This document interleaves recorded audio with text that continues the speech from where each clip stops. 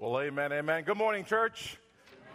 If you're here for the very first time, I am Ricky Ayala, the senior pastor, and I welcome all of you. And for those of you who are listening on our podcast, we're so thankful as we continue on with our sermon series that is titled, Bless This Home. And inside your programs, you will notice that inside, if you're taking notes, there are some fill in the blanks. The answers to those fill-ins will be up on the screen during my message here today. Now, as I mentioned, we are in our third week of the sermon series. The first week, we talked about, utilizing the Beatitudes as found in the book of Matthew, chapter 5, and how we can incorporate and utilize those Beatitudes and start applying them inside our homes. And therefore, you got this Bless This Home series. The first week, we talked about blessed are those who hunger and thirst for righteousness, for they will be filled. Last week, we talked about how blessed are the pure in heart, for they will see God. And if you're able to, I'm going to ask you to please stand for the scripture reading. Today, as found again, Matthew chapter 5, is the same scripture. Last week, I had you say blessed at every scripture verse, but today I'm just going to ask for your participation on verse 9 when we get there. The Bible says this. Now, when Jesus saw the crowds, he went up on a mountainside and sat down. His disciples came to him, and he began to teach them. He said, Blessed are the poor in spirit, for theirs is the kingdom of heaven. Blessed are those who mourn, for they will be comforted. Blessed are the meek, for they will inherit the earth. Blessed are those who hunger and thirst for righteousness, for they will be filled. Blessed are the merciful, for they will be shown mercy. Blessed are the pure in heart, for they will see God. And I'm going to ask for your participation here. Blessed are the peacemakers, for they will be called children of God. Now, blessed are those who are persecuted because of righteousness, for theirs is the kingdom of heaven. Blessed are you when people insult you, persecute you, and falsely say all kinds of evil against you because of me. Rejoice and be glad, because great is your reward in heaven, for in the same way they persecuted the prophets who were before you. May God bless his word. Let's pause for a word of prayer. And God, we come in this moment of our worship service to receive of your word as we continue with the sermon series of Bless This Home. Help us to know how we can be a peacemaker in our homes. In Jesus' name we pray. Amen. You may be seated. Thank you so much. Part of that verse 9 where it talked about blessed are the peacemakers, for they will be called children of God. So today when we talk about, how sometimes our plans don't go as planned, right? That things go wrong. There are types of conflicts that come and arise, or the turmoils arise, and how do we respond to that? And the question, our theme today is, are you a peacekeeper or a peacemaker? The scripture here is saying that blessed are the peacemakers, for they will be called children of God. But there's a difference between a peacekeeper and a peacemaker, and let me share a few words with you. Peacekeepers often avoid conflict to keep the peace. And what does that look like? An issue arises, and what do? In order to keep the peace, which is most of our responses at times, in order to keep the peace, we go around the issue. We'll say, we'll just deal with that later, right? We'll deal with that later, but sometimes, most of the time, you don't get around to it, but you remember it, right? And then something else happens, and then you go around the issue. And then something else happens, and then you go around the issue because you just want to experience peace. And even though that's one of our responses that we can do, here's what happens. When we start bottling things up, the things that we should have addressed, but in essence, we actually went around the issue, here comes a moment in time that for months that you've been storing things up, you've been bottling them in, people explode. And then you've done this, and this, and this, and this, and you did this, and you did that, and you're like, whoa, where's that all coming from? Why? Because a peacekeeper will go around the issue and never addressing it. Now, comparing that now to the peacemaker, now the peacemaker goes and confronts, okay? What happens is the peacemaker is a little different than the peacekeeper. The peacemakers embrace conflict to make peace. See, the peacemaker will not go around the issues, but they will address them. And if they do go around, the issue is to be able to say, I'm going to deal with this, and then follow through with it. I'll talk to you later about this. At this very moment, I don't want to explode. I'd rather not argue. Let's talk about this later. But you address it, and you make sure that if you say you're going to address it later, you go and address it, even in the midst of the feeling uncomfortable. Because you want to make sure that whatever took place to make you feel the way that you did doesn't continue to repeat itself and repeat itself and repeat itself, because you, as a peacemaker, you are going through it, not around it, and you are addressing it as it comes up. Being a peacemaker takes effort. Being a peacemaker takes commitment. It's not easy. But we don't have to do this alone. In the scriptures of John 14, Jesus is found talking about the Holy Spirit, talking about the advocate, the counselor that he's going to leave behind, right? And in the midst of that, he goes and says, peace I leave with you. And then he adds, my peace I give to you, not as the world gives. So most of the time we try to go into our culture and the way that the type of peace that the world gives, but that's not the peace that Jesus is talking about here. He's saying, my peace I give unto you. And so we don't have to do this alone. Part of that Holy Spirit, part of the counselor, the advocate, to remind us of what Jesus has done, is there with us as Christians, as followers of Christ, when we give our lives to Christ, our hearts to Christ, and to be able to say, God, I need your help, not only individually, but I need your help in how to bless my home. So this affects whether you're single or you're married or things. How can we bless our homes? And one of them is being a peacemaker. In Romans chapter 12, verses 17, 18, and then 21, the Bible says this, do not repay anyone evil for evil. Now be careful to do what is right in the eyes of everyone. If it is possible, and check this out here, if it is possible as far as it depends on you, live at peace with everyone. If it is possible, as long as it depends on you. And you're probably saying, hey, Pastor, I have a feeling that this message is going to be great. I would have hoped that this person would have been here to hear it. Right? Don't focus on what people who are not here. You got to focus, and the Bible says that it's depending on you. So in essence, instead of worrying about who's not here, say, God, I'm here. What can I do? As long as it depends on me, what can I do to live at peace? He taught us to live a life of peace with everyone. The scripture says in verse 21, do not be overcome by evil, but overcome evil with what? Good. And sometimes when evil comes our way, how do we respond? You see, the overall theme throughout this series is that we're not only just to be called Christians, we're not only to be called followers of Christ, but how can we bless our homes and be a Christ-centered home? Utilizing what the Beatitudes are saying and how we can apply it, whether it's hungering and thirsting for righteousness, whether it's having a pure heart, and today as we're talking about being a peacemaker. So let me share 3 things with you that the peacemakers can do. If you're taking notes, the first one is tell the truth in love. Tell the truth in love. So that means that instead of yelling at each other, back and forth, and then sometimes you probably hear, you're probably doing this, or you probably heard of other people, and they elevate their voice thinking that the higher they go, they'll win the battle. But winning, quote unquote, the battle does not have anything to do with the volume of where you're having a discussion or the conflicts. It's how you are addressing them. So we tell the truth in love, and there are 3 things in the midst of that point here. The first one is based on Ephesians chapter 4, 15. We will speak the truth in love, growing.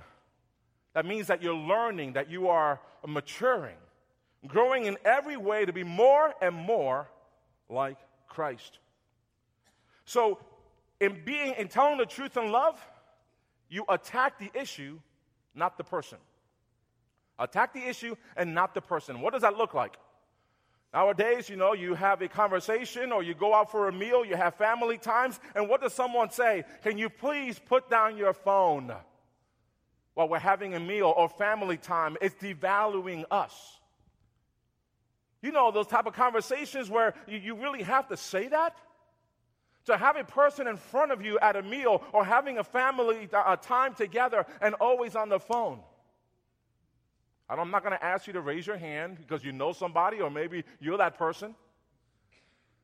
But taking the time and saying, we're at the present, we are here, let's enjoy our time together. Let's have a conversation.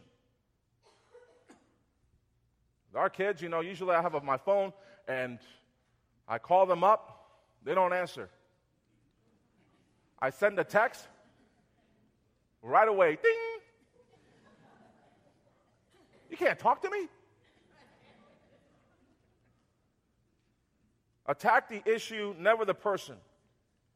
You're addressing the issue about checking the phone at that time. It's not about the person and attacking for them to take it personal. The other thing is that know when to bring things up. When you're telling the truth, know when I'm trying to help you out here. Know when to bring things up. You're not going to, like a peacekeeper, trying to bottle everything up and just throw everything out at the same time.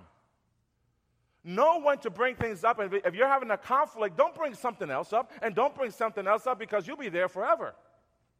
Or what happens, have you probably heard, people just walk out. I can't deal with this anymore. Why? Because the people have actually held on for those trials and the conflicts of before. They never dealt with it. They went around it. And so now they're just lashing out, and you did this and this and this and this. And then remember when you did this last year? And when you did this, nothing was ever addressed. Because they experienced peace, but inside there was turmoil. Know when to bring things up. My wife, Ani, she says, in the 23 years that we've been married, I have learned that not to bring something else up at that very moment. I've learned that maybe I wait until after we're done or a couple hours or maybe 1 or 2 days later, because I've realized that if I'm going to say something and to correct you because you've made me mad at times, I'm thinking, me? I've made you mad? Yes. Not by what I say or sometimes what I do. And how do we address those kind of things? What she has done is that she has waited for an opportune time. She addresses it, but not right away. And there have been times that she told me, actually this week, I love this series, by the way, because I get to talk to my kids as I prepare for this sermon series. And she told me this week, she says, honey, there have been times that I have actually, I'm not able to sleep. But I get so mad because I'm mad at you when you're sleeping like nothing. I didn't know something was up, You never told me. Because if I told you at that very moment, I'm one of those things.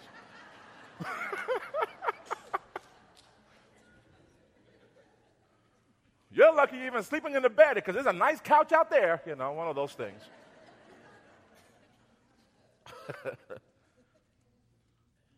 But she told me this. She says, honey, I've waited to the opportune time because then it's not an argument. It's not yelling. It's not bickering back and forth and trying to see who wins. But it's a conversation. So again, it's how and when to address it. And then the other part is that know how to address things and bring things up. You need to, as a Christ-centered home, we need to avoid the you statements. You did this. You did that. You didn't do this. You didn't do that. Avoid those you statements and then start applying in the conversation with the I statements. Let me share a few examples with you. I'm feeling distant right now. Would you? And then you fill in the blank. I know we're both hurting right now. Let's fill in the blank. Honey, I feel close to you when fill in the blank. Hey, babe, knowing we can talk through things makes me feel and fill in the blank. It's the way that you approach things, ladies and gentlemen. When you have a conversation, it's a conversation, not an argument, not trying to figure out who's right or wrong. But tell the truth, in love. I have several others I'm not going to share with you, but if you're interested and, that can help you out, email me and I'll send them to you, all right? Peacemakers don't work around the issues, they work through them. So the second point I want to share with you in the midst of that is to apologize when you are wrong. Pastor Ricky, I have no problems with this one because I'm always right. A peacemaker, ladies and gentlemen, apologizes when you're wrong. In James 5, verse 16, it says, "Therefore, confess your sins to each other and pray for each other so that you may be" what? Healed. There's a result by confessing and praying with each other. You'll be healed, and that relationship can continue as one day at a time is to be healed, to confess, to pray with each other. How many of us in our families pray with each other in the morning or at night? Whether we have children or we're on our own. Can you imagine how incredibly different our relationships would be if we would own our sins and confess them and pray together? So how do you apologize? No, okay, now you're telling me I got to apologize when I'm wrong. How do we apologize? There's a technique of how you apologize, and it deals with remorse, or does it fall under repentance? You see, remorse is just like saying, I got caught. I'm sorry I got caught. So it's more as, this is what remorse actually sounds like. I'm sorry we're having this hard time. I'm sorry you got your feelings hurt. I'm sorry we're going through this. See, those are the kind of examples that were remorse, and it probably sounds familiar to you in your conversations. But how about if we do the repentance when the Bible is saying confess and pray for each other that there'll be healing? They'll be like, I was wrong. I hurt you. Please forgive me, and this is how I hurt you. And not only are you saying that you're sorry and you're asking for forgiveness, but you're actually specifying, being more specific in what wrong or the sin you have done to cause that conflict and that relationship.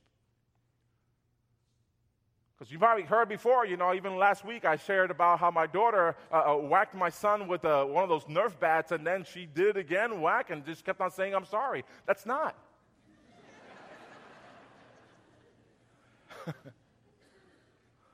Really?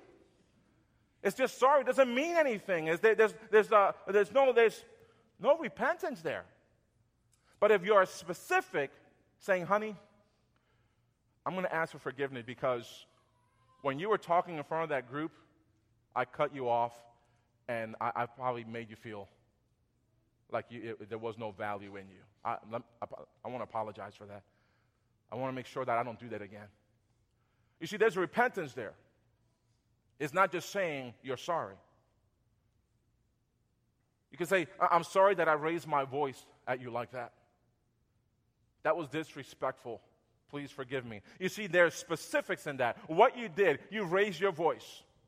You didn't do this, and you name it so that way we can continue to grow together. We continue to learn from each other in our relationships and how our homes, a Christ-centered home, can be blessed because we're having a conversation. We're not yelling at each other. We're learning how to hold conversations, hold each other accountable. That way you can say you apologize for the specifics. The same way that we can go to God and knowing that He forgives us, and not just for you to say, oh, God, I'm sorry. I actually encourage you to add the specifics on it. God, I'm so sorry because in my heart I should have said this and I didn't get the opportunity to do it. Or I had the opportunity and I didn't go follow through with it because I was scared. And God, I'm so sorry because I really felt in my heart you wanted me to help this family out and I didn't do it. God, I'm so sorry. So what happens is you're specifying it so that when another opportunity comes around, you remembered that you already had asked for forgiveness of God for that specific thing, and you're going to try to not repeat it. It's the same way with our families. Same way the relationship that we have with our spouses, same way that we have relationship with our children. Peacemakers apologize when they're wrong. You can confess and pray together so you could be healed.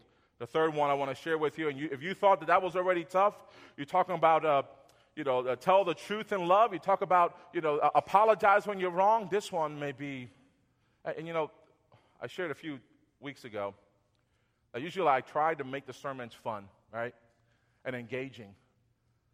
But issues like this is not as fun, but I pray that you learn from them and hear them and ask God to be in the midst of the restoration that takes place in your relationships. I've dealt with children in the first 2 weeks, and this one is more about the couples, if I may say it this way.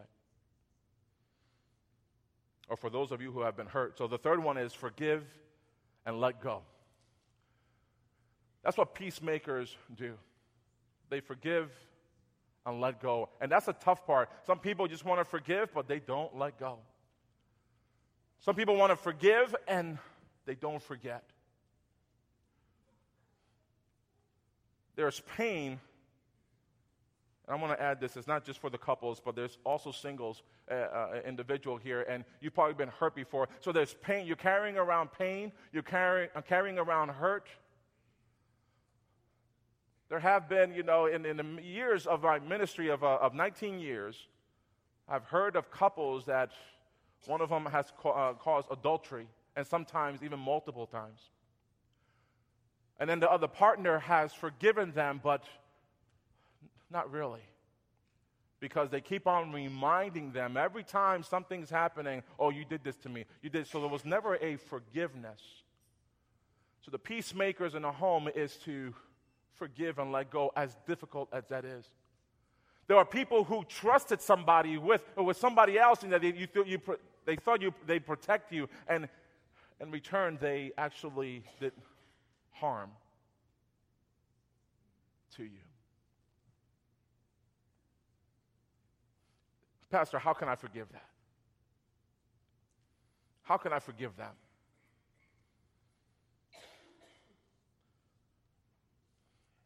In my life, just because I'm a pastor and doing it for 19 years, I've gone through pain. I've gone through hurt, conflicts, turmoils. Someone I've built relationships with, and then all of a sudden stabbed me in the back. And not just stabbed me, it feels like the twist and turning, and the pain is so real. How can we forgive? Pastor, I feel you. I know what you're talking about. I've been hurt like this by the person I thought loved me, or people who I know that are family members. I can't believe that they've hurt me this way. How can I forgive them, Lord? Pastor?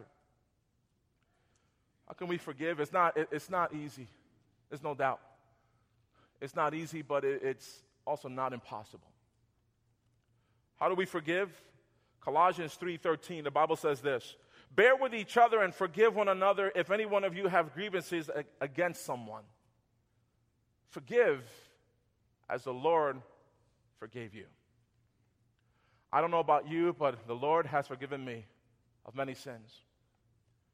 I've fallen short of God's glory, but He has forgiven me.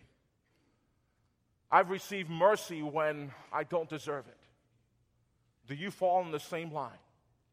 And the scripture is saying it's difficult, it's hard, but you forgive as the Lord has forgiven you. To be able to be a peacemaker, you're going through the issues. Even in the midst of the valleys, when it feels like there's darkness in the midst of the surroundings, but we go through it and we trust God that we can come out of that valley, and knowing that we can be strengthened and saying, okay, God, you pulled me through all this. I want to give you honor. I want to give you the glory, and let this not affect the way I want to live my life from here on out. Your family may not be perfect. In fact, your family may be dysfunctional. No, is that only my family? All right. But here's the part that I want to share with you. When you forgive and forget and let go, you got to fight for your family, ladies and gentlemen. You got to fight for it. Family is so worth it. Yes, you go through ups and downs here and there, but it's so worth it. So when your marriage is, you can't come to a point that you know what? I'm going to grab my stuff. You grab your stuff. We're done. I give up. Let's just go our own ways. But maybe it's because the way that you approached issues, you went around it, not through it, and come to a point that ladies and gentlemen, how can a family say they love each other one day and the next day, I hate you?